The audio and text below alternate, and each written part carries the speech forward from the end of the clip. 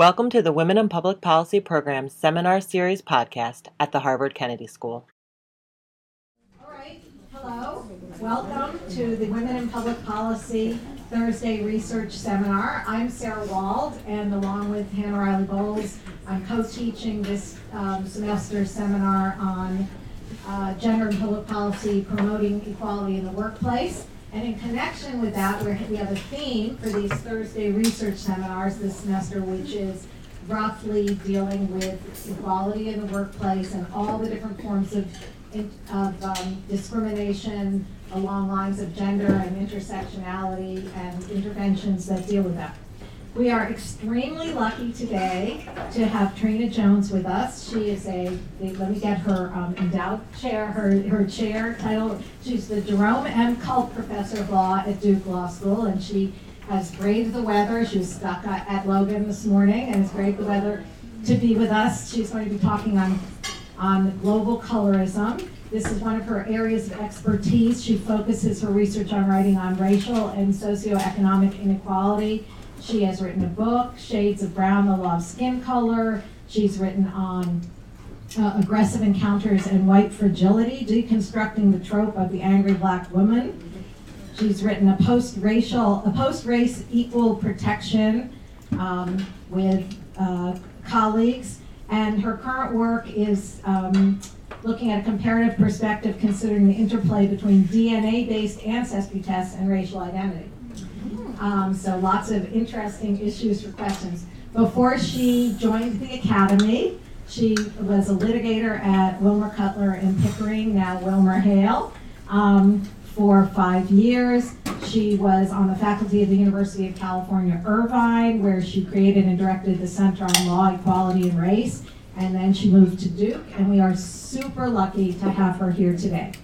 I'd like to welcome WAP's podcast community. This is being podcast, and so we're very happy that we're able to expand the reach of Professor Jones's expertise. And we ask that you turn off your cell phones.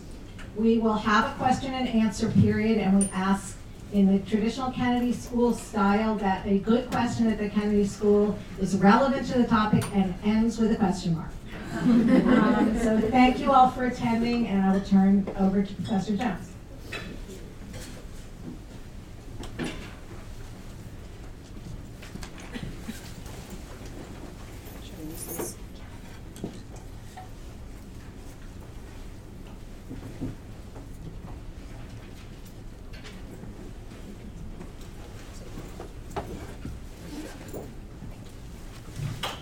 Okay. Good morning. Good morning. Thank you all for being here. I'm really looking forward to the Q&A and to hearing your responses to this presentation. I want to thank Sarah Wald and Hannah Riley Bowles for inviting me here, and Ruth Rees for her extraordinary organizational efforts. Getting here this morning was not easy, so thank you, Ruth, for bearing with me. So what I want to do, this project is a cross-cultural examination of colorism with the purpose of identifying similarities and differences in different cultural spaces. I also want to examine the effects of color hierarchies on individuals living in those spaces and to identify effective interventions. I'm trained as a lawyer, we're always looking for interventions. I am not an empirical scholar and therefore not trying to prove causal relationships. So that's one caveat to this project and this presentation. But I am trying to tease out broad themes in areas where we need to delve more deeply, which is what I do generally in my scholarship. So in the U.S. Legal Academy, Professor Kimberly Crenshaw has critiqued the tendency to treat race and gender as mutually exclusive categories of experience and analysis. She notes that the separation of race and gender puts our focus on privileged individuals within these categories. In other words, in race discrimination cases, discrimination tends to be viewed in terms of sex or class-privileged black men. In sex discrimination cases, the focus is on race and class-privileged women, white women. She notes that this focus on otherwise privileged group members creates a distorted analysis of racism and sexism because the operative conceptions of race and sex become grounded in experiences that actually represent only a subset of a much more complex phenomenon. So Crenshaw's intersectionality insight is that race and gender are always interconnected and never exist as separately distinct, disaggregated identities. My good friend, Professor Angela Harris, has added to the analysis by pointing out that there is nothing essential about gender that causes all women to share the same experience of sexism, and there is nothing essential about race that causes all people of color to share the same experience of racism. There is no monolithic or universal women's experience, just as there's no monolithic or universal Black experience, Latinx experience, or Asian experience. Gender is always mediated by race, and race is always mediated by gender. In my short time, what I want to talk about are the ways in which race and gender are mediated by color. That is, the ways in which individuals are differently situated based upon skin color. So what I'd like to do is to first talk about what colorism is, and then two, look at the meanings ascribed to skin color within the African American community and within Asian and Asian American communities, and then more broadly in other global spaces. And then I'd like to talk about, I think that may be myself, the implications of this analysis. That's never happened before. I'll just ignore it. We'll just pretend that didn't Hopefully they happen. won't call back. Yeah, so what is colorism? In April 2017, in an Instagram post directed to dark-skinned Black women, Rashidi Quealy, who is a Pan-Africanist, wrote, "Your African features are all you need for attractiveness. Never tell yourself or let anyone tell you that in order to be attractive, you must be mixed." This sparked quite a bit of conversation, including a response from former NBA player Gilbert Arenas, who said, well, when you say African features Black, then you have, number one, Lupita Nyong'o, and she's cute when the lights are off. In disparaging Nyong'o in this way, Arenas was not attacking her race. He dismissed her based on skin color. The process of distinguishing among individuals, often of the same race, based upon the relative lightness or darkness of their skin tone, is called colorism.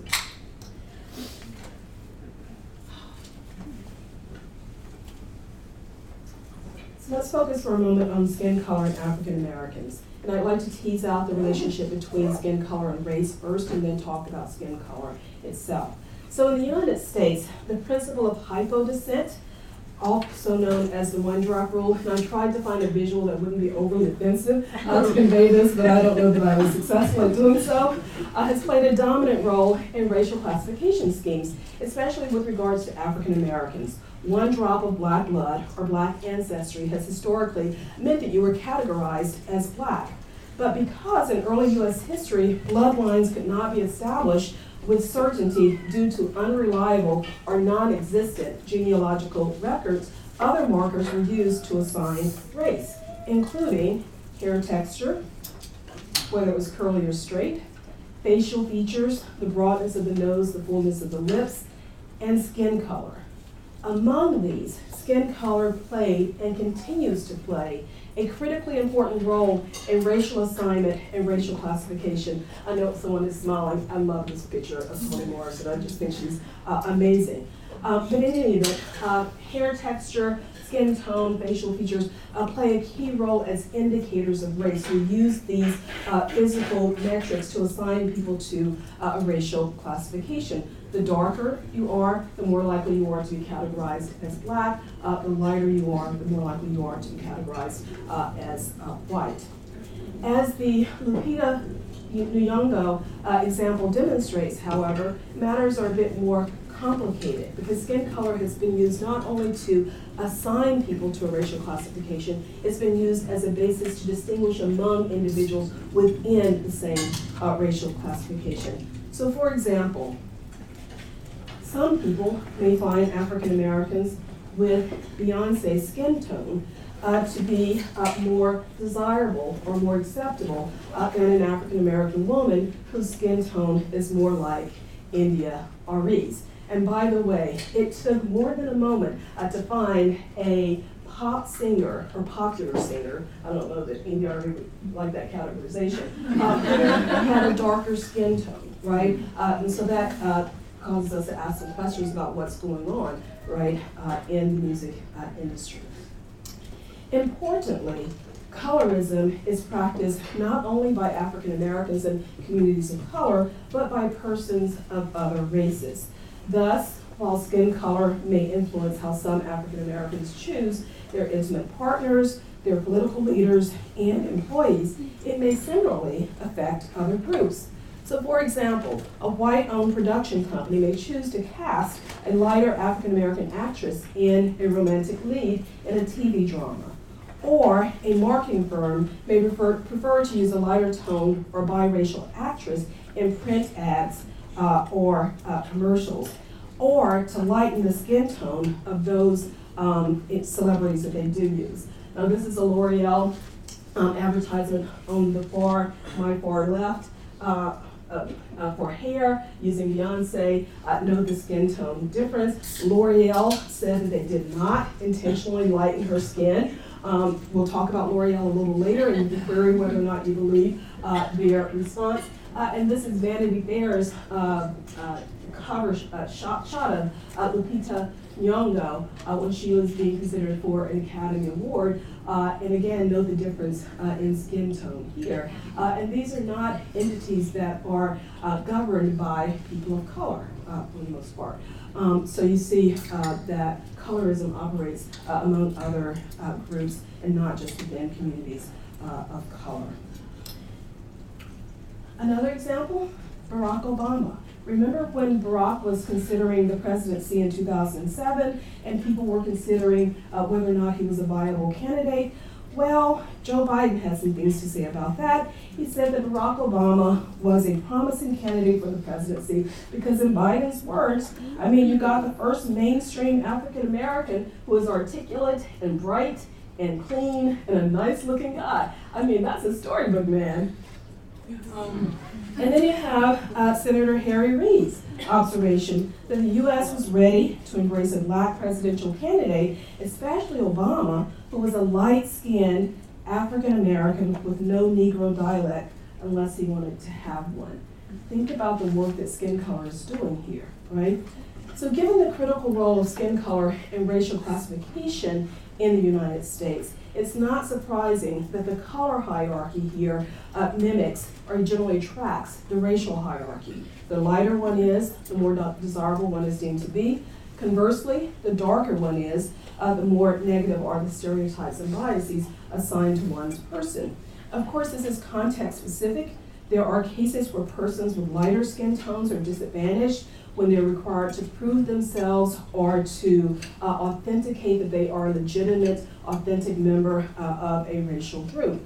But for the most part, lightness is preferred. Lightness is associated with intelligence, honesty, industry, and beauty, while darkness is associated with laziness, immorality, criminality, and ignorance.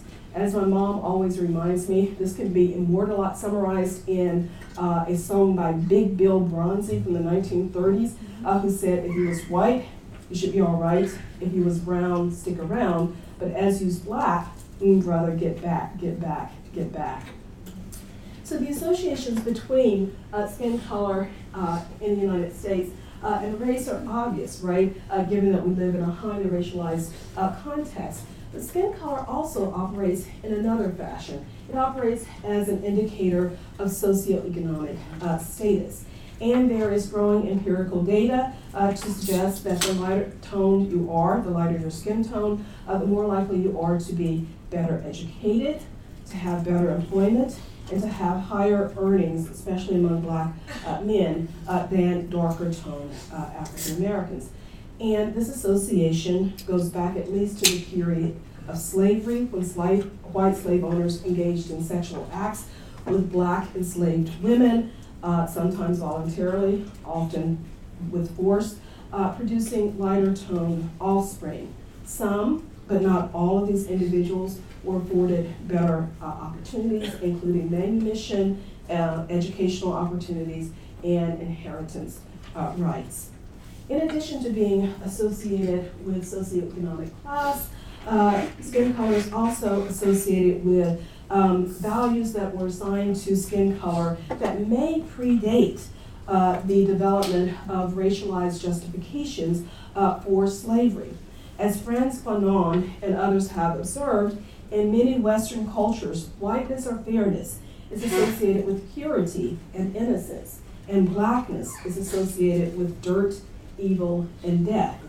These traditions and cultural understandings crossed the Atlantic with European colonists, and they continue to flourish in the imagery to which we're all exposed early in life. So until recently, in the United States, most childhood heroes and princesses were white.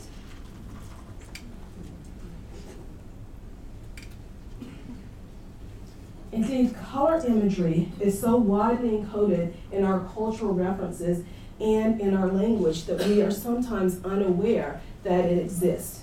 Think about the words we use: blackball and the connotations with these words, blacklist, black mood, black market, black male, and contrast that with white knight, white as snow.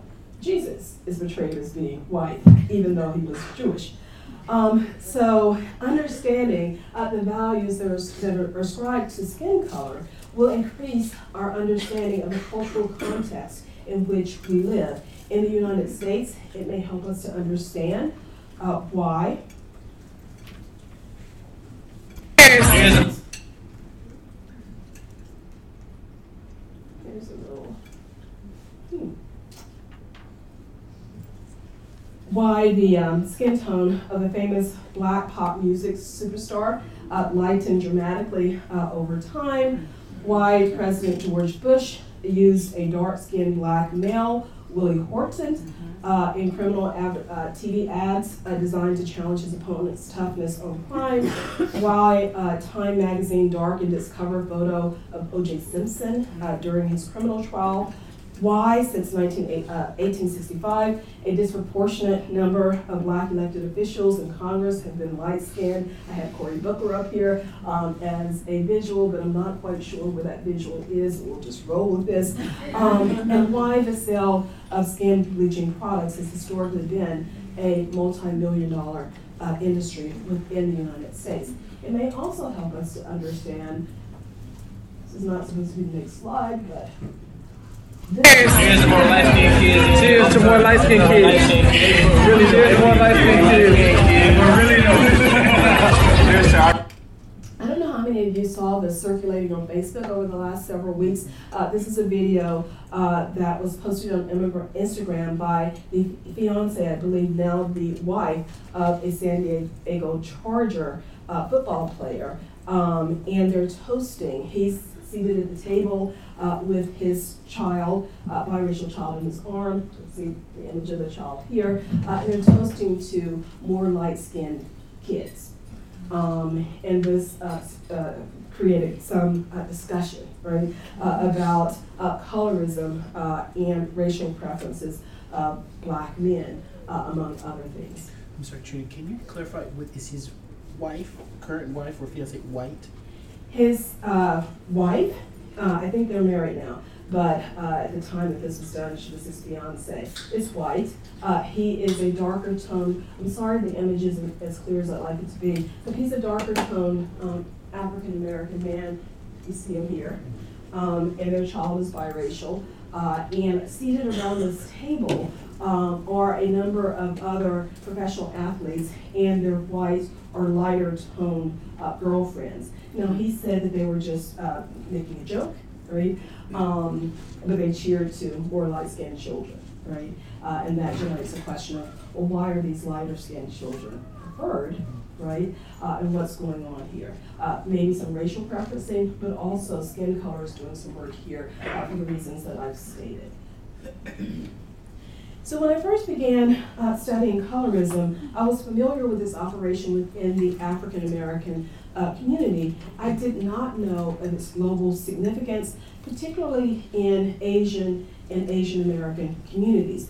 This was first brought home to me when I was traveling in Asia about 20 years ago, and I landed in Vietnam. And every instant, it was the summertime, so if you've ever been to Vietnam in the summer, you know how hot it can be. So every instinct in my body, it was to take off clothing. But what I noticed was that women were actually covering their arms, their hands, their faces in the middle of the summer in the sweltering heat. And me being curious, I started asking questions. Why is this happening, right? Why are people covering? And what I found out was that skin color is a marker of class in Asian communities. Dark skin marks one as a laborer who toils in the fields as opposed to one who lives a more sheltered and privileged existence indoors. Sociologist Evelyn Nakano-Glenn reports that Japan has long idolized ivory skin that is like a boiled egg, soft, white, and smooth on the surface. I'm quoting Glenn. She suggests that this preference has historical roots dating at least to the mid-19th century when upper-class Japanese men and women donned white lead powder makeup to indicate their elite status. In addition to acting as a marker of class status, skin color also functions as an indicator of physical attractiveness and beauty within Asian and Asian American communities. And this relationship between skin color and physical attractiveness is well documented. Indeed, in their investigations of skin tone discrimination among Asian communities, Joanne Rondia and Paul Spicker observed that, quote, long-standing preferences for light skin exist in all Asian countries.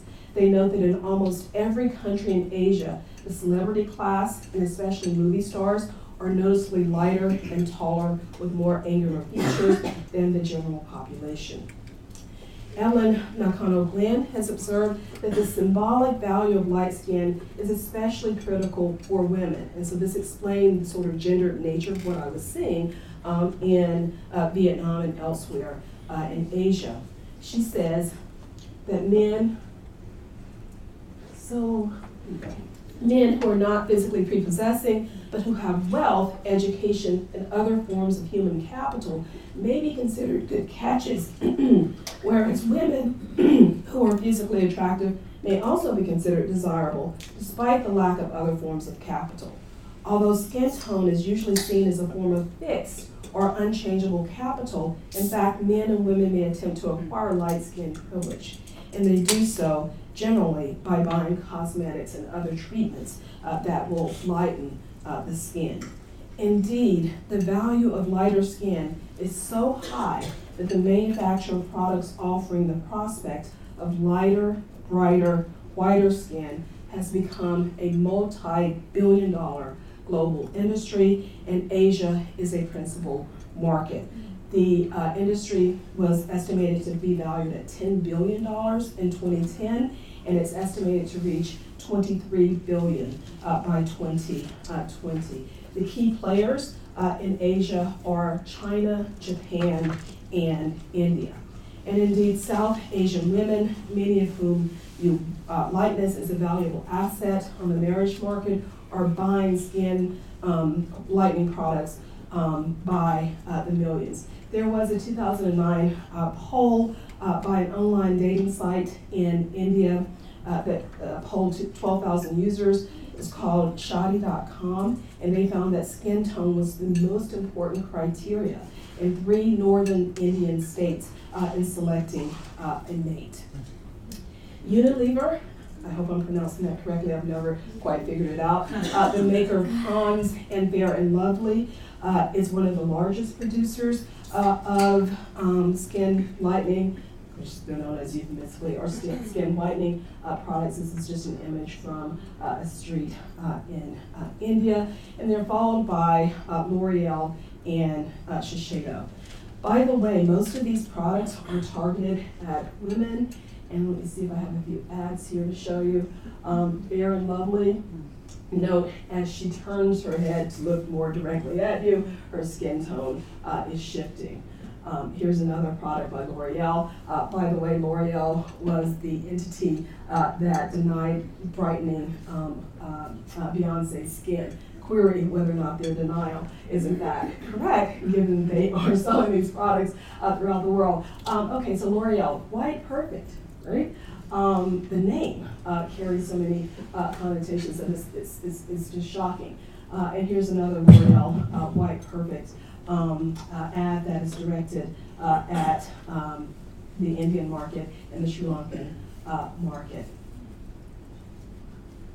So I wanted to pause for a moment and talk about gender, because historically these products were designed for women, but now increasingly these manufacturers are targeting men. And indeed there is a product now called Fair and Handsome that is directed towards South Asian men. And Vaseline recently adopted an app that was quite controversial directed towards men to try to get men to buy their skin whitening products. And this app will allow you to whiten or lighten your skin tone on Facebook. And I should have put an ad up, but it says in the ad, there's a man, one side of his face is dark, the other side is light, and it says transform your face on Facebook. So increasingly, these products are being targeted at the male population. The demand for these products continues, despite the fact that many contain dangerous substances like mercury, hydroquinone, and corticosteroids, which may cause not only damage to the skin, but damage to other organs, right? So these are incredibly toxic products in some parts of the world, including these toxic chemicals that are actually banned in places like the United States and Europe with regards to cosmetic creams and such, but yet they're shipped to other parts of the globe without any regulation. So importantly, Asian women who use skin lighteners are not necessarily trying to become white or European.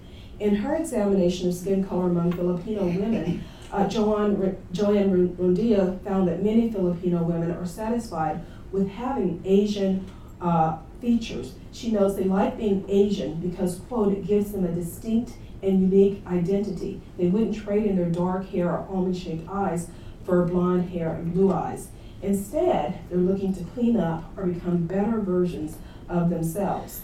Thus, ads for skin lightening products in the Philippines feature Asian women with glowing white skin, jet black hair, and delicate almond-shaped eyes. Per Rondia, the message being sent is, quote, it's okay to be Asian as long as you're the right kind of Asian. Specifically, you must be light, have big eyes, and a body that is at least 20 pounds lighter than average. And I should pause here and point out that skin color and skin color preferences work in consort with other factors, right? The shape of the eyes, the shape of the nose, right? Body weight, and there are all sorts of cosmetic procedures that are being marketed to women to adjust other factors as well. So I've been talking about colorism within the African American community, within Asia and Asian American communities really broadly, but I want to point out that colorism exists more globally, more broadly than that. On the African continent, WHO, the World Health Organization, has recently found that 77% of women in Nigeria use skin lightening products. In Nairobi, Kenya, the city has become known as a haven for toxic skin lightening treatments. There is an area called River Road where backstreet clinics and vendors are offering skin bleaching injections containing unregulated materials, and the idea is that an injection is going to be faster and have more effective results than a cream would have. These products are often touted by celebrities. In January 2014, Cameroonian pop star Denisha spoke openly about her own skin whitening treatments and launched a brand of cream called Whitenicious, which sold out within 24 hours. The Kenyan equivalent, you heard the Kenyan equivalent of Kim Kardashian, Vera Siddiqa, sparked a national debate a couple of years ago when she talked about spending the equivalent of $170,000 US on skin whitening during an interview. I think I have this. One of those biggest investments, I believe, is you had some skin lightening done. Oh yeah, you said it right. Because you know what? When you say it, bleaching is for river. Okay. So what you've done is called skin lightening, Yes, it's not bleaching. No, it's not bleaching. Why do you have your skin lightening? Because my good is my business, my body is my business. Nobody else's business but mine. And I feel like, it's not like I didn't get deals before, but I feel like I need a change, and the change is working out for me. Because right now I have like 10 bookings. I have a booking in South Africa Right. for, I have to make an appearance, I have to Clubhouse. I had a booking last night, I had to Clubhouse. I have another one in Mombasa. I think change is good.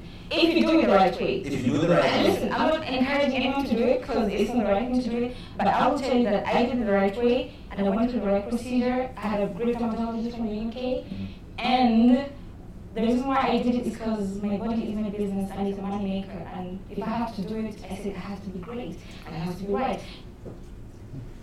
So there is pushback against what Ms. Siddiqa is saying in Kenya and elsewhere on the economic incentives, right, for individuals and businesses to tout these products. I thought I'd share the following. This is from a Kenyan filmmaker who's talking about the prevalence of skin whitening products in Kenya and some of the reasons for their pervasive use.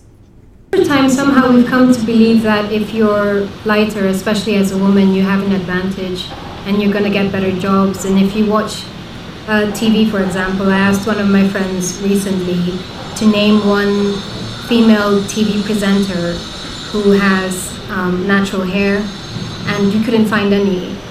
So if you have extensions, you have straightened your hair, and additionally you're lighter, you're more likely to get these jobs where you're getting a lot of exposure on TV, in the media, and that sends a message to children, to women, that this is what beauty is. These women are on TV because they're beautiful, and the reason they're beautiful is because they have straightened their hair, and in addition their skin is lighter. Yeah. How will this set of attitudes change, do you think? How will it change? I think there needs to be some sort of a revolution. The problem is there's a lot of money involved in this. If you tell people to stop straightening their hair, whether someone agrees with it or not, if I owned a salon and you tell my clients to stop straightening their hair, I know that my products are not going to be bought. I know that my tongs there have got no use. I know that I'm going to have to let some people go because I'm not going to get as much money as before. So even the people who are selling skin bleaching products, they might think it's stupid themselves. Then not everyone who sells these things believes in them.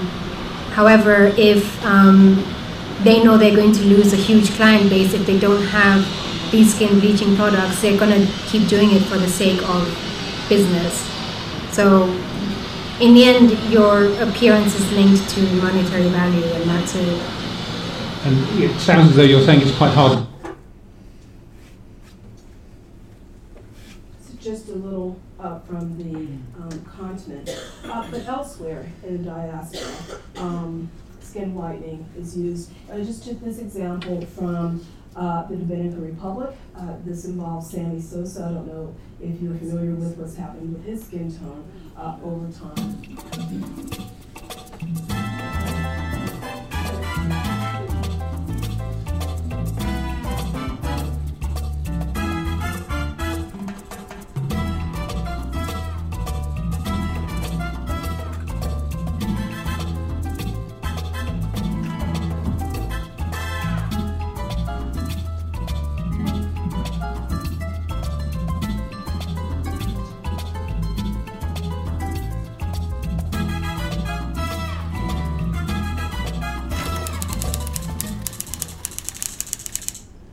So I chose that particular example because I wanted to underscore that men are increasingly being targeted for skin whitening products, and this is one illustration of that. Also, because this raises a serious question of, is this a racial performance or is this a color performance, right? And it's sometimes hard to tease that out. But I really chose this because I'm increasingly thinking about skin color not only as an indicator of race or of class, but also of national origin. So when you think about Haiti and the Dominican Republic, often the way in which individuals are distinguished in that space is based upon skin tone. And he, of course, is Dominican. And then finally, there is Brazil. I couldn't cover everything today, and in fact, what I tried to do is probably too ambitious. So half of the population in Brazil is either Afro-Brazilian, African-Brazilian, or mixed race. And indeed, Brazil had a concentrated policy of trying to whiten its population. And it touts itself often as being a racial democracy. So individuals there do not identify necessarily by its race. But what I found in my experience on the ground in Brazil, as well as in the research, is that Brazil has one of the most complex color hierarchies on the planet. By some reports, Brazilians use over 130 color classifications to describe themselves. When you pierce beneath the surface, most people are actually using about 6 classifications. Because the rule of hypodescent didn't operate the same in Brazil as it did in the United States, the identity of Afro-Brazilians is often determined more by skin color than by ancestry. So the color hierarchy there is real and is meaningful. And I just wanted to demonstrate, to underscore that color is doing a lot of work within that space with this video. There are basically 3 classification systems in Brazil. There's this census classification, and there's the classification that's used in popular discourse. And remember I said that 130 reduces to about 6. And increasingly, in response to activism, there's just a distinction between black and white to show that there is a stark difference in reality. But to underscore that identification and the way in which one is treated is more about skin color than necessarily about ancestry. I thought I'd share this clip. Meu nome é These are all individuals from the same family. Meu nome é Simone. Meu nome é Regina. Meu nome é Joacinei. Race, color, identity in Brazil, it's complicated. Even within the same family, how you see yourself and how others see you are not always the same thing. Meet Simone's family. They live in a community on the outskirts of Rio de Janeiro. Meu nome é Rodrigo. Eu sou Isabelle. Daniele. Jéssica. Meu nome é Sara. E eu tenho 5 anos e minha idade é 5 anos. Para mim só existe 2 raças, branco ou negro, né? Branca, logicamente eu não sou, então sou negra. Eu sou branca. Eu sou preta. Eu me acho preta, mas as pessoas me acham morena. A minha prima Jéssica é branca, o cabelo dela é liso. Minha mãe é branca e meu pai era negro. Meu pai é branco. A minha mãe é preta. Minha raça é negra. A minha cor mesmo é marrom bombom, mas como não tem isso, eu sou pardo, né? Eu acho que o Ney é negro. Pardo significa ser uma pessoa misturada. A minha filha é branca, embora ela é misturada. Eu sou negra e o pai dela é branco. A minha cor é marrom. Ela é branca pela cor da pele que ela tem. Por que a sua cor é marrom? Não sei. Eu acho que a raça muda a minha vida, acho que desde o início, né? Sou ciente da história toda que eu carrego quando me identifico como negro, o peso que isso tem. Minha cor nunca influenciou e nem influencia em nada. Se você tem um aspecto de branco, né, acho que as portas se abrem muito mais facilmente.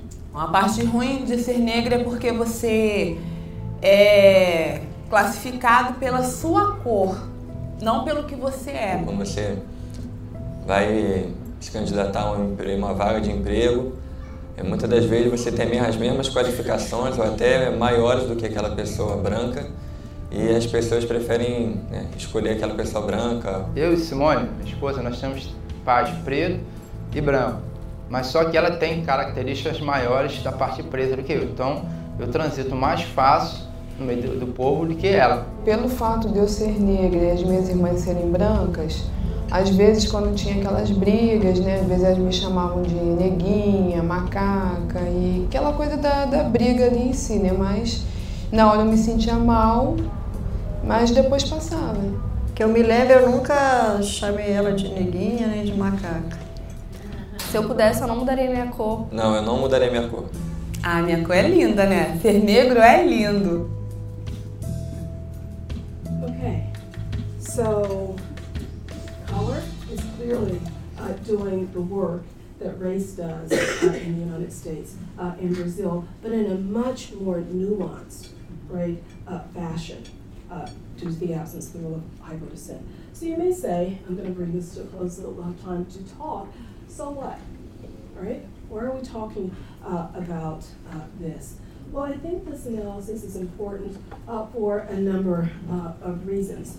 One, skin color is an important part of people's identities globally, right? It defines how we see ourselves and how others see us. It's also used to support patriarchy and capitalism, and it can lead to discrimination. And indeed, in the United States, what we've seen in the last 10 years is an increase in skin color claims being brought before the Equal Employment Opportunity Commission.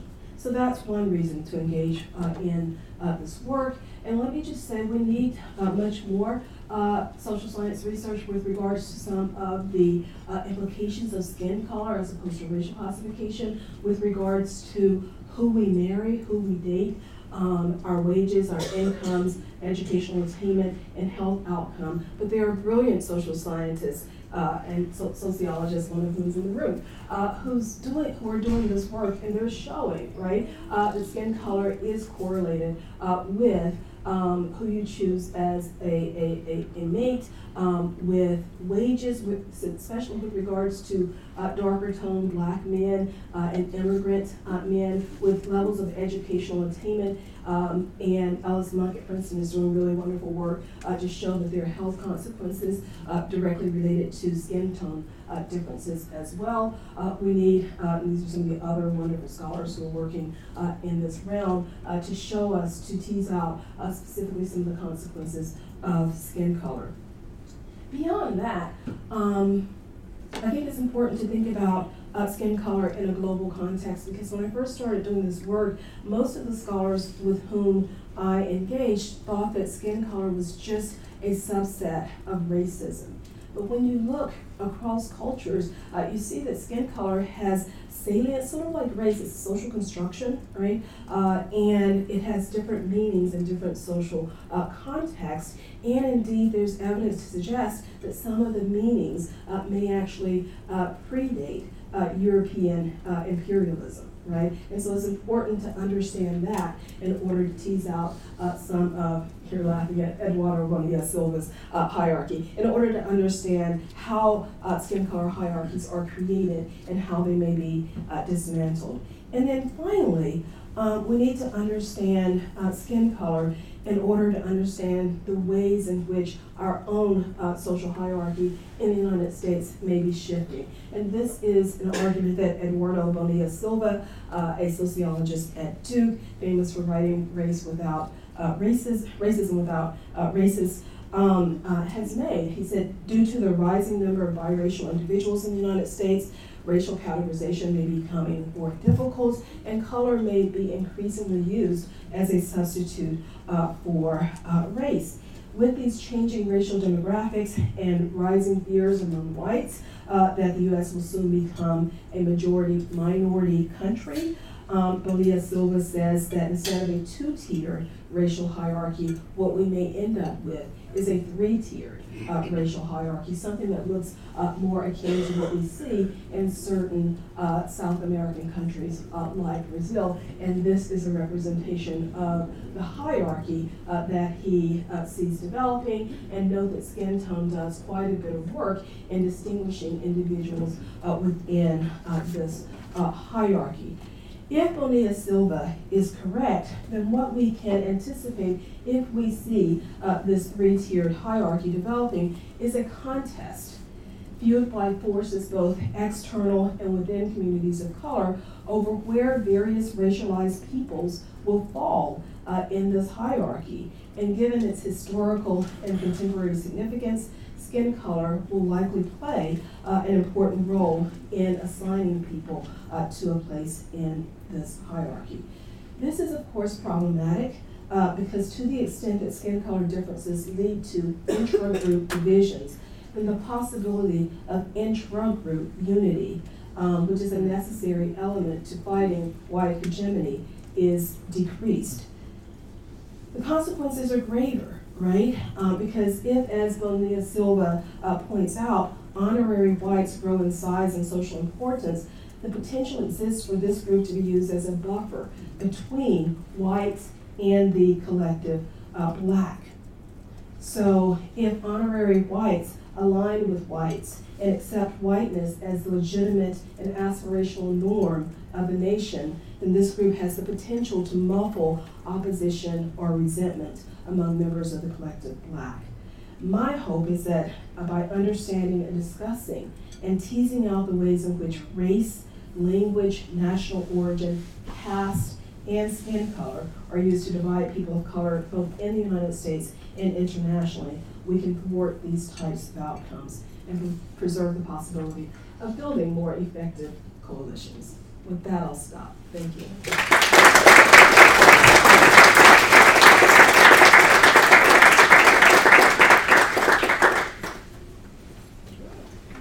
Thank you so much. So I have a question around an interesting phenomenon that is basically white people wanting to look a little bit darker, and specifically two different types of phenomenon. The first one would be, for example, Europeans, like white Europeans. Nobody would compliment like a white European because, oh, you're so white, but rather like getting tan, like being outdoors, or like is the new beauty, without wanting to look non-white, but within the white spectrum. And the second one would be, for example, Kylie Jenner, an apology for mentioning her here, such a respectable place, but at the same time, like, are trying to look African American without, or list racially ambiguous without being necessarily really that type of person. And so I wonder, is this like stemming from privilege? What type of, like, how do you categorize this, and how should we behave ourselves, and how should we like think about this? Thank you. I can't tell you how to think. I can only present you with ideas, but it's worthwhile to look at color within Caucasian communities and how the meaning of color has shifted over time.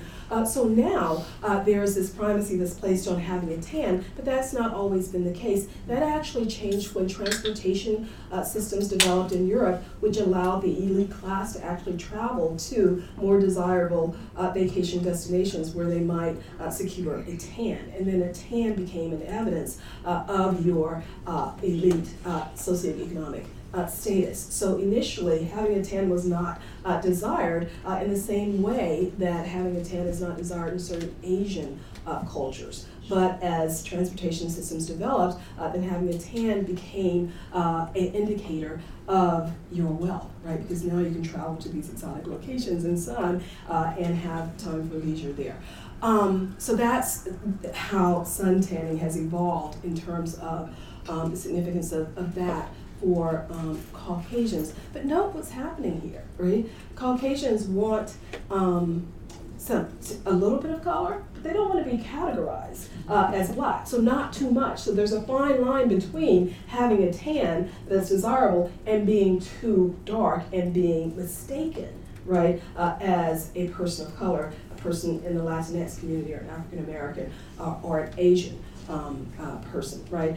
So there's a fine line there in terms of that color performance, right? And the history sort of tells us that. I wanted to say something else about.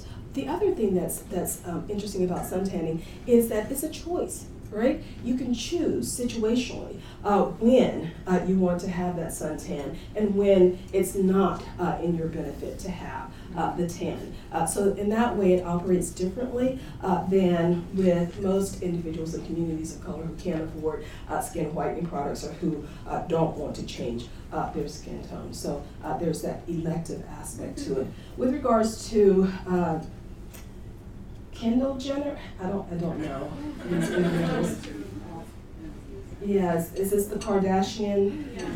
Yeah, the only one I know is Kim. I'm sorry. My students haven't done a good job of keeping me contemporary. So she's getting implants and things like that too.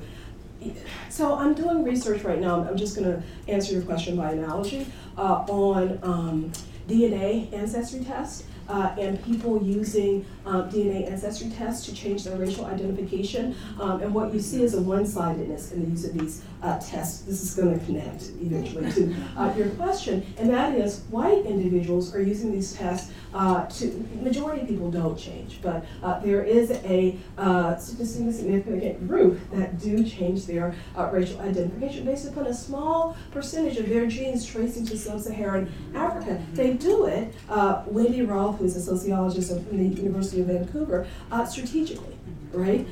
When it's to their benefit. And what she's found are a number of articulations. One, they do it when there's something material to gain, right? To be able to apply for an affirmative action program. So that's one circumstance. The other circumstance is they do it to facilitate relations with other groups that they view as different. But the third, and this comes back to the point about Jenner, is that they do it when they think that it's going to add a little bit of, don't be disgusted by the terminology I'm about to use in this very hollow space, flavor to their identity, right? So they perceive whiteness as being a bland identity, and so they are choosing another identity. So it may be that what's happening here is that she's choosing a certain type of performance, right? Because she thinks it's necessary in the field in which she's operating, or because she thinks it makes her a much more interesting public personality. What's problematic about this is that it's choice, right? And for most people of color, you don't have that choice to move in and out of racial categories. I just wanted to add kind of on that point that you just made. I don't know if you did research on this, but so I in Brazil, they have started affirmative action for entrance into universities, and what's been really controversial is this point that you just mentioned. So because there is, people can identify you as being, say, like mixed race or Pardo in Brazil, but you identify as being white, or you personally identify as being black.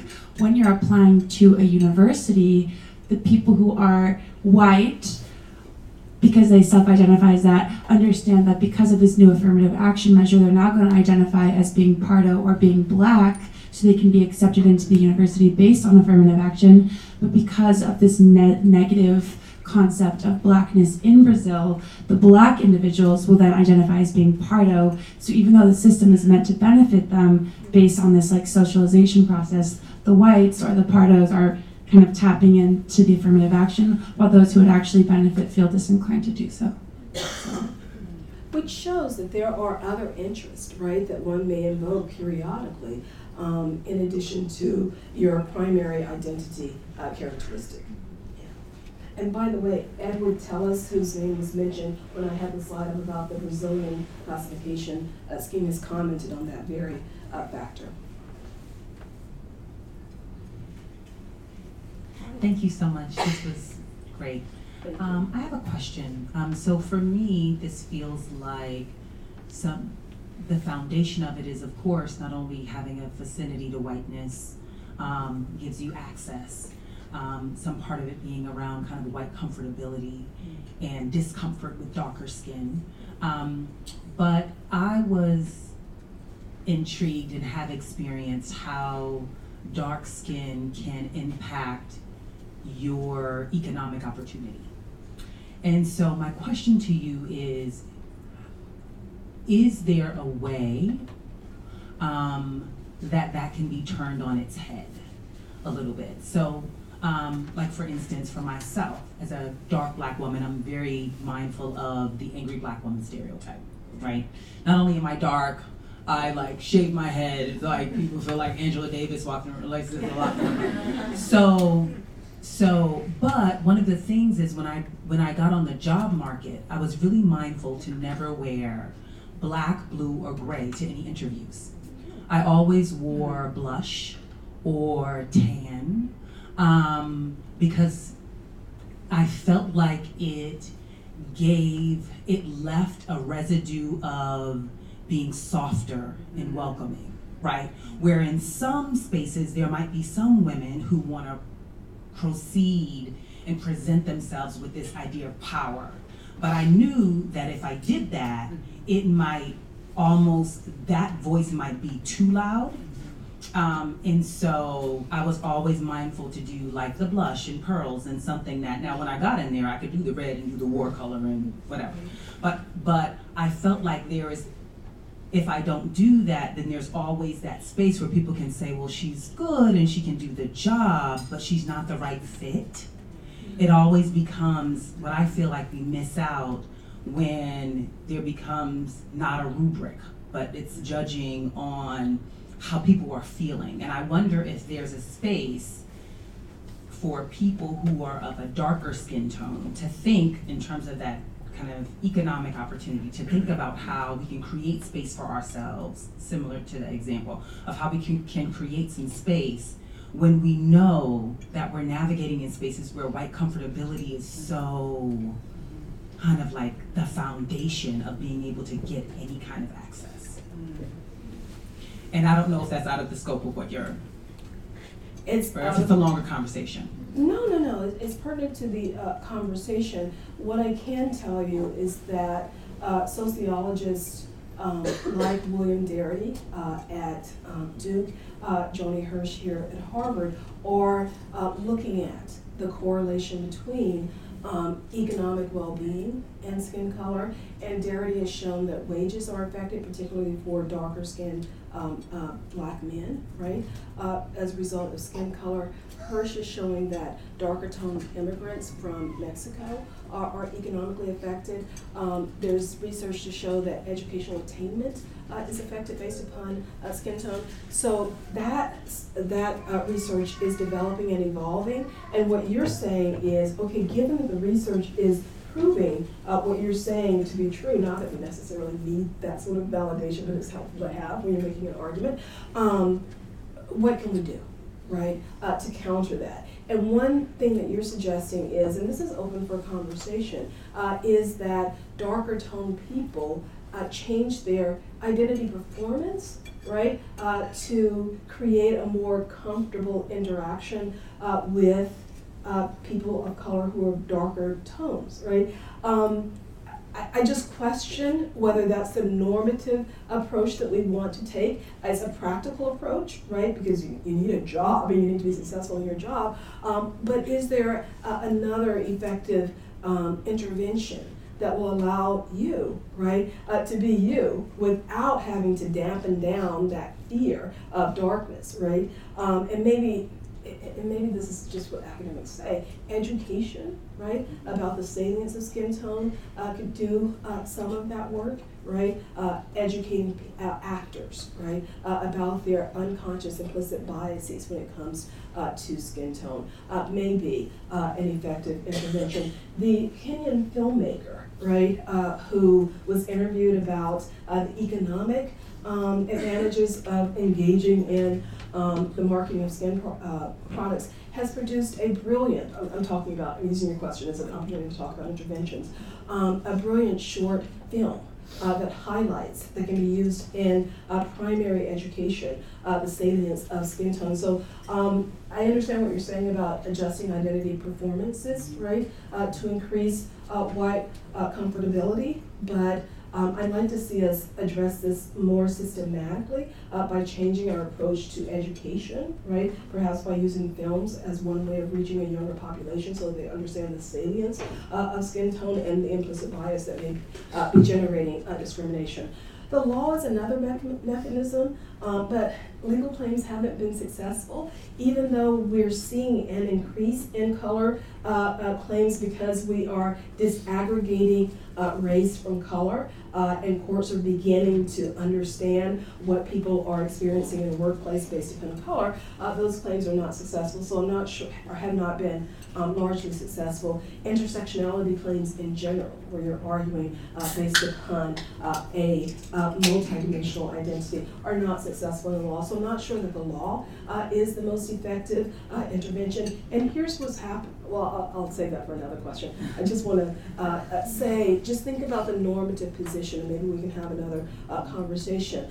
In the short term, adjusting your identity performance may be helpful to securing a particular position, but what we really want to do is to undermine systems that are in place that perpetuate this hierarchy. Again, some of these manufacturers of skin whitening products, right, try to stop the evolution, the continuing buildup and the use of these products, which is, by the way, increasing globally. That may be a systemic intervention. Just to share your feedback on films, so Chris Rock did Good Hair. Yeah. And that was the beginning of this shift on perming. It's true. And now that whole kind of like hair business, now it has gone to, you know, weave and wigs or what so have you, but the perming industry, and what it did was it put, you know, L'Oreal or Dark and Lovely, whatever they were, on their heads, and they had to find natural hair products because people were shifting from getting perm to doing natural hair. So perhaps bringing it to a wider audience through, you know, these interventions you discussed are the way. Yeah. Thank you. And New York City just did their ban on hair discrimination this last week. Yeah. Yeah. Yeah.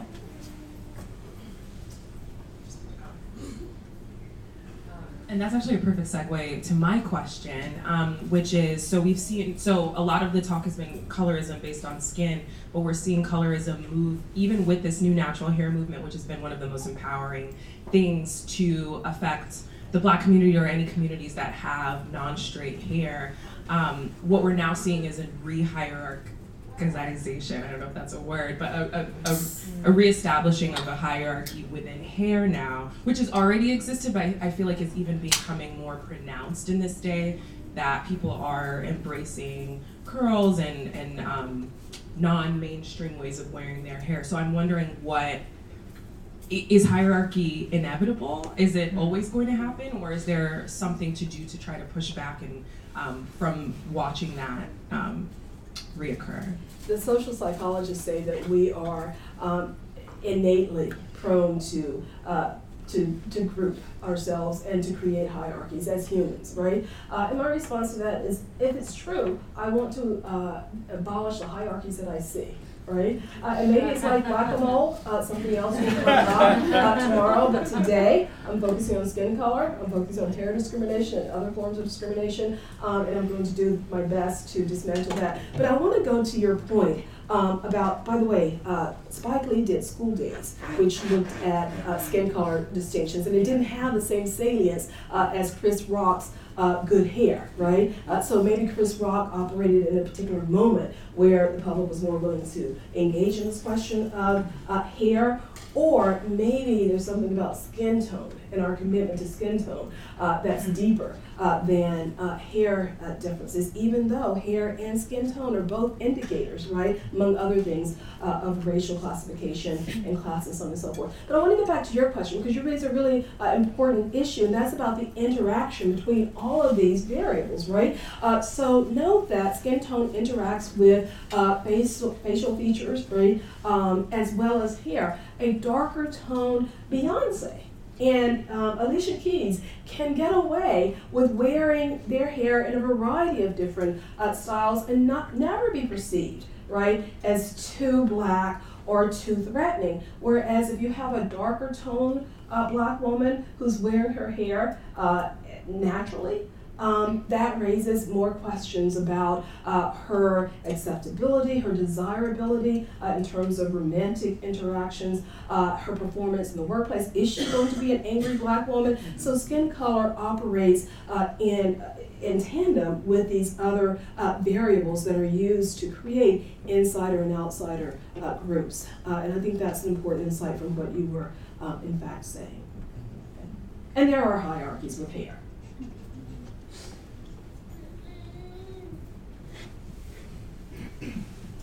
Hi. I was wondering if you have examples of successful ways on how organizations have tried to reduce biases and colorism, and how they've successfully tackled intersectionality. I don't think that this is the work of the future, right? Because right now we're really trying to understand how colorism operates, what are the values that are ascribed to it, how does it operate independently of race in the United States, how does it operate with gender, with religion, right, with national origin. So until we really understand the way in which it operates, it's hard to come up with effective interventions. There are quite a few organizations now that are doing implicit bias training around race. They actually have tools to tease out the way in which race operates in society. I'm not sure that we've provided those entities with the tools, right, to tease out the way in which skin color, this more nuanced, right, variable operates in the society and elsewhere. So until we get those tools, I'm not sure that even those entities are going to be able to create effective interventions. And I think it's going to take tools from a variety of different fields, right? So performing arts, right? You can imagine a Hamilton that tackles directly skin color, right? Films that look at skin color and the way in which good hair transformed our understanding, or at least engaged us with hair, right? The law is a very conservative intervention. Sorry for those of you who are saying that the law is the end all and be all. It's also slow, even though I'm a scholar. But that may be another effective mechanism over time as people begin to understand more about these nuanced ways in which we differentiate among individuals of the same race. So, yeah. So thank you for that wonderful. No, thank you for that wonderful presentation. I love that, and I especially liked the introduction with Kimberly Crenshaw, who's wonderful. And my question is based on this issue of intersectionality, and in taking an intersectionality framework a step further, you're showing a main effect of lighter skin conferring advantage across males and females, but it seems to do so differentially. So there's also an interaction, and I was wondering if you could speculate or speak to why you think lightness is especially, or darkness is especially detrimental to women, or lightness is especially beneficial to women opposed to men. I was really struck and disheartened by the fact that India.Arie was one of the only pop singers you could find who's dark, but for black males there are so many dark sex symbols, from Michael B. Jordan to Denzel Washington to even Wesley Snipes, Morris Chestnut, you could go on and on. And so I'm just wondering why that is, and it seems to be, and even when because I lived in Spain for a while, and in Europe there was a similar sort of phenomenon. So to your question, it doesn't operate in terms of skin color, but it seemed to operate in terms of hair color and eye color. And so men tended to prefer blonder women, and the women tended to prefer the tall, dark, and handsome, dark-haired or brunette men. It's just a casual observation. I don't know if anyone's looked at that. But across different races even, there seems to be this asymmetry between how it affects men and women. And it depends on context as well, right? And it depends on how it interacts with other variables. So let's take the romantic context. Right? So there does seem to be this sense that if you have a darker skin tone as a man, right, then you are deemed to be more desirable, more sexual, more to have a heightened physicality and so on and so forth. That may connect to racial stereotypes that are just playing out a little more positively in that domain, right? And this is all historically based in the United States. When you think about black male sexuality and the fear of black male sexuality as time has evolved, that's with darkness seems to be something that is desirable because perhaps it's just a little off limits, right? It's just a little over the line. So you have to think about the historical evolution of black male sexuality and what's happening in terms of darkness, right? And the desirability for darkness. Whereas lighter toned African American men, this is discussed in Captain Russell's color complex, don't necessarily have the same sort of sexual appeal, right, to women, and this has been frustrating for those men. But then you reverse it. You start thinking about women, and you start thinking about who's desirable in terms of pop symbols. Beyonce, right? Lighter skin tone, the ability to have the long flowing blonde hair if you want it, right? Cardi B. Help me out with others. I mean, if I don't know who Kendall Jenner is, Halle Berry, right, as a romantic lead, whereas Whoopi Goldberg or someone with her complexion is never going to be a romantic lead. So with men, it's adding this element with black men who are darker of sexuality, a little bit of danger, right, of physicality, whereas with women, it's working in the opposite direction, right, in the romantic space. All the negative stereotypes that you can think about with regards to black women can be traced to skin tone as well. Aggression, emasculating, loud, all of those sorts of stereotypes. You could find some traction in the skin color discourse. But that's in the romantic space, right? In the private, intimate space. When you shift to the employment space, it's different, right?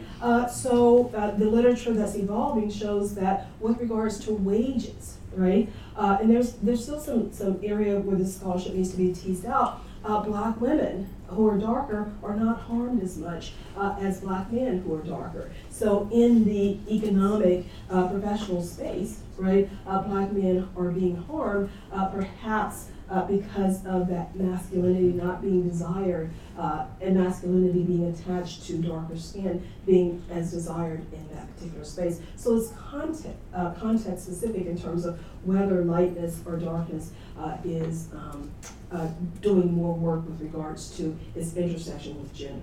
Wow. Does that help? Yeah, and that's very helpful. It's extremely complex. Just to add to what you're saying, there's some recent research out there that argues that race is gendered.